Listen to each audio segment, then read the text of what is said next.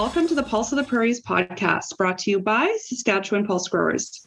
Here we share information about farm practices, pulse markets, research outcomes, market development efforts, and much more. My name is Amber Johnson, and I'm the Director of Marketing and Communications with Saskatchewan Pulse Growers. Today, I have the pleasure of chatting with Julianne Curran, who is Vice President of Market Innovation with Pulse Canada. Julianne has a PhD in Human Nutritional Sciences and has worked at Pulse Canada since 2005.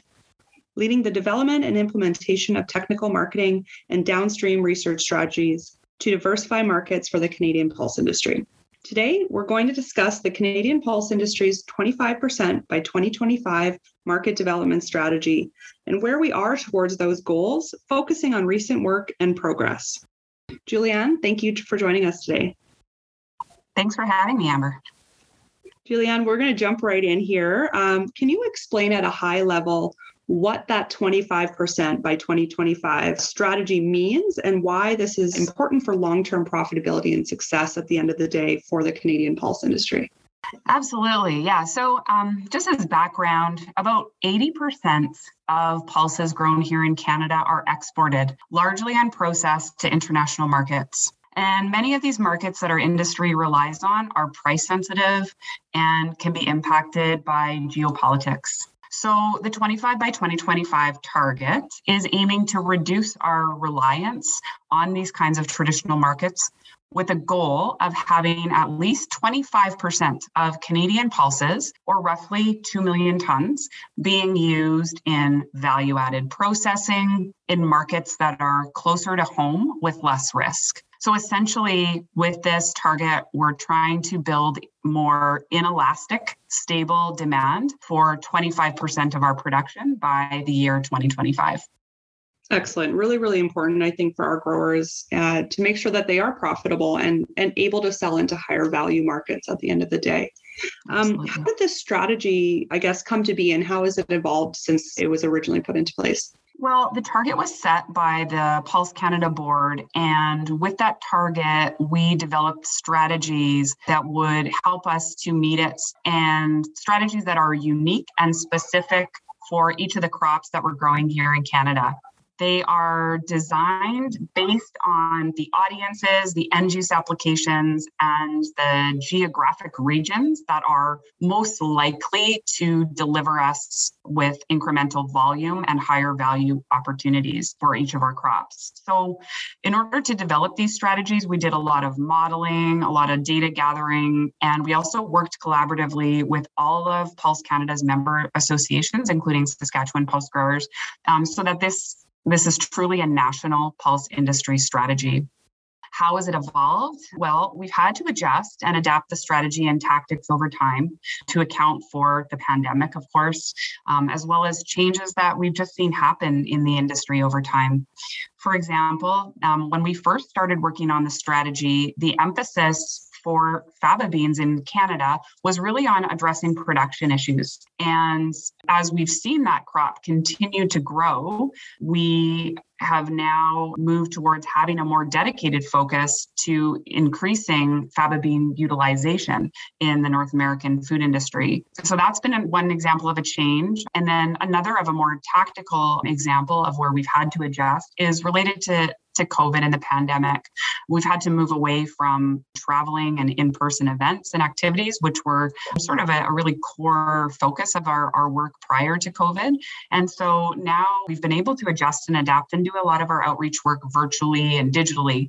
And it's actually been helpful in doing so because we are now able to really target our audiences, better able to gauge interest and measure the impact of what we're doing. So it's actually been, in some cases, really beneficial.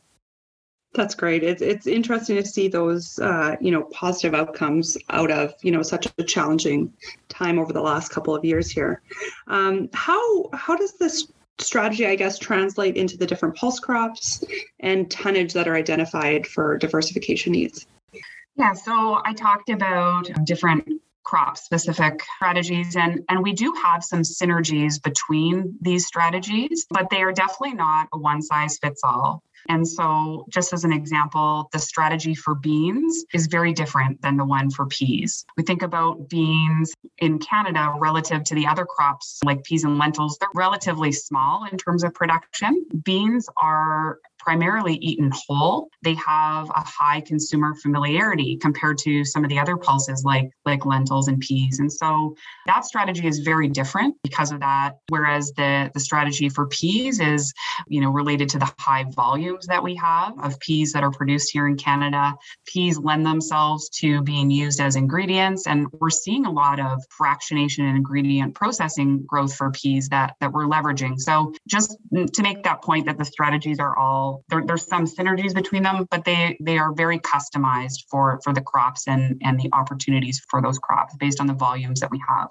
So the tonnage target for beans is the smallest of all of the crops. It's a 75,000 ton target, whereas peas has the largest tonnage target of 1.1 million tons. For lentils, we are aiming to see new value-added processing and lentil use in new markets of 625,000 tons. And with faba beans and chickpeas, both of those crops have targets at 100,000 tons for incremental use in North America.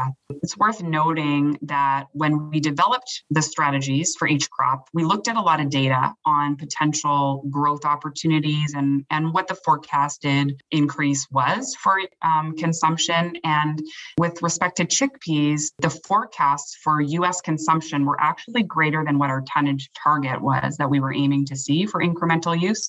So for that reason, we decided to focus our efforts on the crops where there was more of a gap between the tonnage target and the current state, and where there was more of a need to have designated market diversification efforts to get there and meet those targets.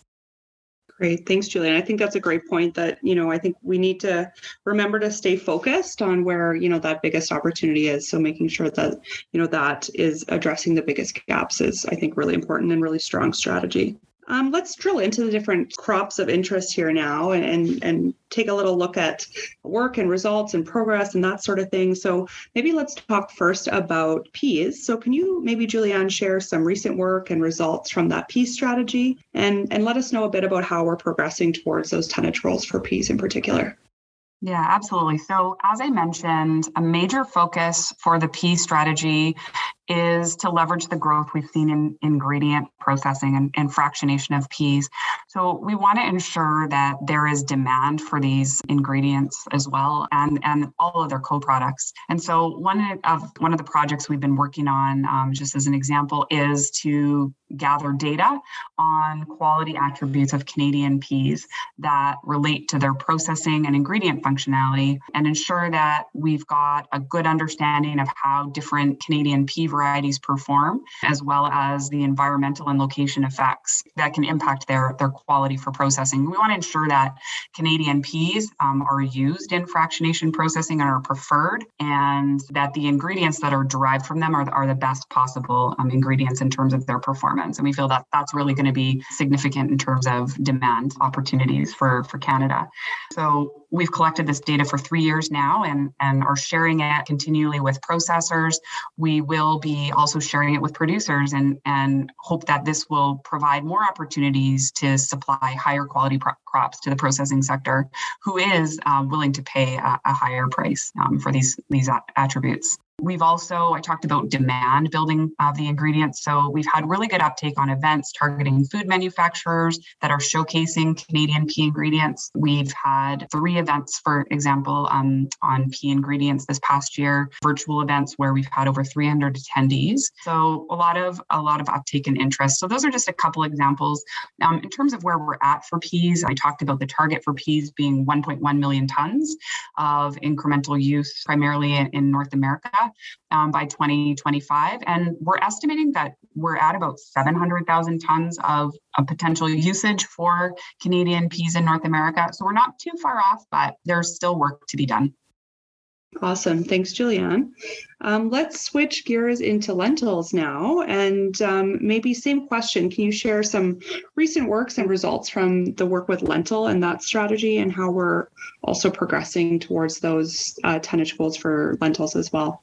Well, let me start off by saying that the target for lentil is extremely ambitious. As I mentioned before, this is a pulse that is not as familiar to consumers in non-traditional markets.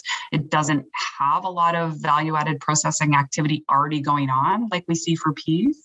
So our lentil diversification strategy has a few different streams. One of the streams is focused on building lentil ingredient processing activity, so more value-added processing of lentil. And this is a bit of a chicken and egg situation because while we're trying to build food industry demand for lentil ingredients, we also need to, at the same time, build interest among processors to actually make these ingredients so that there are options available. So we're trying to do both simultaneously, but there's a lot of work that needs to be done there. We do see really significant volume potential for lentils to be used as flours. A lot of interest by flour millers and end-use manufacturers to use lentil flours in a range of food products. So that's really positive. One of the activities we have going on right now is a major online marketing campaign that's targeting end-use manufacturers. And it really highlights the advantages of blending lentil flours with cereal-based flours to meet nutrition targets in a range of food products. That's one of the really major advantages of lentil flour. So that's just one activity. We also recently completed a project that was more of a proof of concept project to show the benefits of using lentil flour in batters and breadings, and have been promoting those project results to the food industry, but also to the food service sector. So it's got potential quite broadly in both food service and retail food manufacturing. So that's been really, I think, well received by the sector. So there's a lot of volume potential for lentils in the ingredient space, but it's going to take us time to get there, and a lot more of these types of activities that we'll need to do to increase that awareness and increase that demand. We have a pretty big gap between that 625,000 ton target and the current volumes of lentils being consumed in North America. We're probably closer to about 100,000 tons. That's why we're not just limiting the lentil strategy to ingredients. We also have a major focus on increasing lentil use in food service. But I think, Amber, you are the best person to talk about the lentil food service strategy. This is an area you've been leading for the industry. So I'm going to turn it back over to you to share some of the work and results in that strategy. Sure. Thanks, Julianne. Appreciate that. And happy to speak to this for sure. And I guess maybe just to set the stage a bit for those wondering, when we refer to food service, that really means food consumed outside of the home. So everything except for retail. So not the food you buy in grocery stores and take home and might prepare and eat. It's really food consumed in other spaces. So that's what we refer to when we say food service. But yeah, so our food service outreach work right now has primarily been focused on the United States market and around whole lentil use for the past several years. But we're also beginning to expand that work now into Europe just this year with an initial focus on Germany and the Netherlands. So we're working with a consultant out there to really begin the similar type of outreach work to food service operators in Europe. So really exciting to be able to take some learnings from the United States and transfer that to a new program across the ocean. But our food service work in the United States here that I primarily lead is broken into a few different areas. So the first is non-commercial food service, which includes food consumed in captive audiences like colleges and universities, healthcares and hospitals, corporate dining, settings where you're not going there primarily to eat, but there are food services there. So we've done a lot of work specifically in college university dining over the past several years with a lot of success, I would say. We've worked with chefs directly to make sure that there are more lentils on their menu, which are very attractive to their student base, looking for healthy, sustainable, and more plant-forward options, which is of interest to Gen Z who are consuming food in those spaces. And we've actually over the years worked directly with full culinary teams at over 13 different universities via our custom on-site kind of training and development program that we work specifically on menu development gaps with their teams. So it was a really successful program that we were really actively putting out there pre-COVID and hoping to bring it back now that students and teams are back on campuses. And then over the last 2 years, we've really also defined and focused our commercial food service outreach. So that is to chain restaurants with really that volume potential across the country to drive tonnage. So actually in just a standing start in early 2020, and then looking back to February 2021, we actually saw the launch of our first menu item as outcome of this work and outreach strategy. It was a Mediterranean bowl at the regional chain restaurant called Be Good. So nice to see some early success there. It was actually launched as a permanent menu item, which is rare. Usually new menu items come out as limited time offers, and then they come off after a couple of months. So to have an early success that reached kind of permanent menu status was a really nice early win for us. And now working with several other operators, we have 2 to 3 in the works right now that are in the process of putting dishes into the test markets and then hopefully reaching their main menus in the coming months. And we'll be very excited to talk about those very soon. We also worked with a national meal prep company called Freshly, and we worked quite closely with their development team in the expansion of a plant-forward line of their meals. And they've actually launched 5 different dishes in the past few months through to their menu program. So some exciting things coming out, and all of that really just builds momentum and puts us well in line to bring that work and those case studies to other groups and build on that. And finally, I'll just mention quickly that we are working with manufacturers as well of pre-cooked lentil products, which is a really essential piece to this food service pie. A lot of food service operators aren't actually able to cook from scratch dried lentils. They need to bring in some kind of pre-cooked product to help with the labor constraints and the equipment and ability to cook. So we continue to work and meet with manufacturers of pre-cooked grains and other products to ensure that these solutions are available and in distribution for the operators that we're speaking to. So a little bit of a snapshot of the work there. Always happy to share those outcomes and definitely keep an eye out for new ones as we like to share those as they come out. But Julianne, I'll send it back to you here now and we'll switch gears a bit. You mentioned fava beans a bit earlier. Can you share some of that work that, we're recently, again, just sort of starting to dig into a little bit more for fava beans and how that's progressing so far? Yeah, so as we discussed, the fava bean strategy was added recently with, the production of this crop in Canada continuing to grow and the recognition that we needed to do more to ensure there was a market for this crop close to home. And so we really are focused on increasing North American food industry use of fava bean ingredients and encouraging more fava bean processing here at home. And so one of the things we did this past year was held an event virtually, of course, but I wanted to say that this was actually one of our most well-attended events. It was exclusively on fava beans and fava bean ingredients. It highlighted sort of the Canadian industry and some of the processors here. There certainly is a lot of processor and food industry interest in this crop and ingredient as an alternative in the protein space. So that's been really exciting. And so we've also created some resources on fava beans for the food industry, and we'll continue to highlight Canadian fava beans and the ingredient derivatives to the food industry audience through events and online activities planned for this year. Our target for fava beans is 100,000 tons of utilization in North America by 2025. I would say it doesn't look unreasonable that we could achieve that, but the challenge will be in having that full amount being used as ingredients in food applications where we'll get the highest value. So that's what we'll continue to work on. Awesome. Great. Thanks, Julianne. So switching gears maybe a little bit again and focusing on something that really is an underlying benefit and attribute of everything we just talked about, which is really that sustainability story of pulses and pulse ingredients. So we know that sustainability of Canadian pulses is really a main talking point within all of these strategies we discussed already and a key focus for Pulse Canada. So can you share what's really happening, I guess, more broadly on sharing the sustainability story of Canadian pulses and how it can really benefit all of the work that we've talked about here today? Yeah, we are certainly, seeing a lot more focus on sustainability and environment within companies in the ingredient processing and the food manufacturing sector today.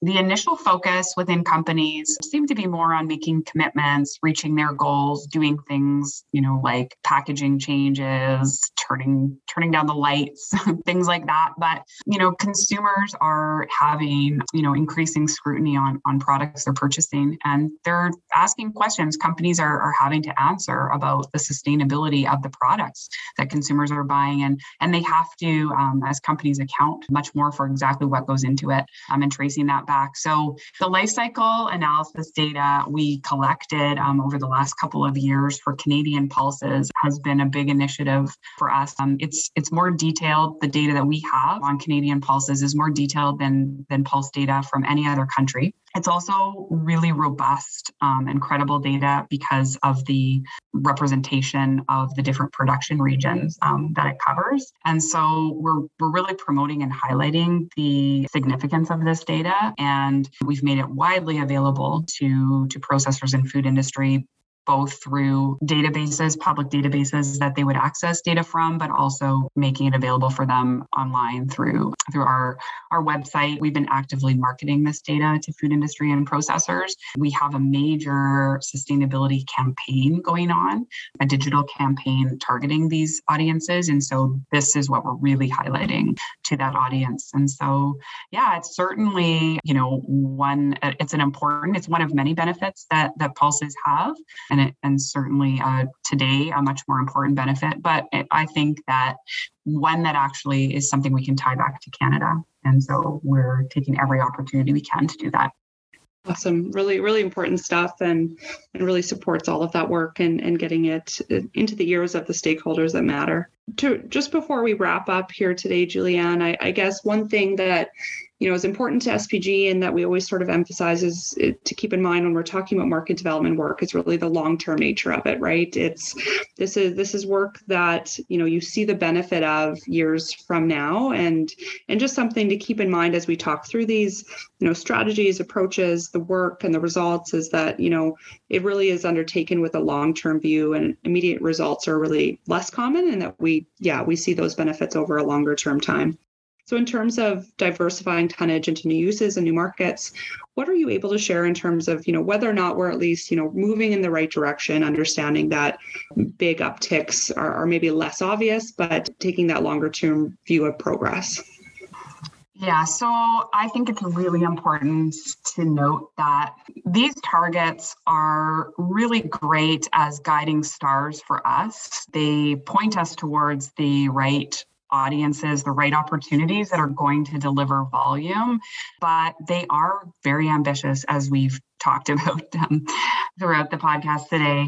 But we are definitely moving in the right direction. And I want to emphasize that it may seem like we're not seeing impacts in tonnage quickly enough, but I just want to emphasize that we have seen an extremely substantial amount of growth in pulse processing and utilization over time, over the time that I've been in the industry. So just for example, we've grown from only 6 ingredient processing companies in Canada in 2005, 22 companies and growing this year. So there's been a lot of growth in processing here. We've seen incredible amounts of growth in new products being launched with pulse ingredients over that period of time in all different categories, all different pulse ingredient types. It's really been astounding. The volume, we have limited data available, but to sort of track volumes of ingredients being used. But the one ingredient we can track is protein. And the volume of pea protein that was being used in the North American food industry in 2010, a little more than 10 years ago, was less than 100 tons. And we're at 24,000 tons, 10 years later. So there has been growth and we are moving in the right direction. It is taking time. Anecdotally, I can say 15 years ago, you could walk around a grocery store, you could barely find any products that had pulse ingredients in them. I know because we tried to do it. We could find canned, dry beans, soups, chilies, but today you can go down almost every aisle, every category, you can find something. So it's going to take many companies, many products to achieve tonnage, but we are headed in the right direction to become that food and that ingredient that is found at high volumes throughout the whole food supply. So it's exciting. Yeah, very exciting, Julianne. I think there's a lot of exciting things on the horizon and a bright future ahead, of course. And, everything we talked about here today, again, is, higher value markets for our farmers at the end of the day. to be able to sell their product into, which keeps them and remains a profitable sector for them to be playing in. So that's fantastic, and really appreciate your commentary here today, Julianne, on what's happening, what has happened, and how we're progressing towards those market development goals. That really wraps up our discussion here today, and I want to give you a big thank you, Julianne, for joining us, and thanks for everyone for tuning into this podcast. Be sure to subscribe to our podcast so you don't miss upcoming episodes. To stay up to date with SPG, you can also subscribe to our mailing list on our website. We send regular updates, keeping you informed on global markets, new technologies, and trends in pulse production. Thanks for tuning in to the Pulse of the Prairies podcast, and we'll see you next month.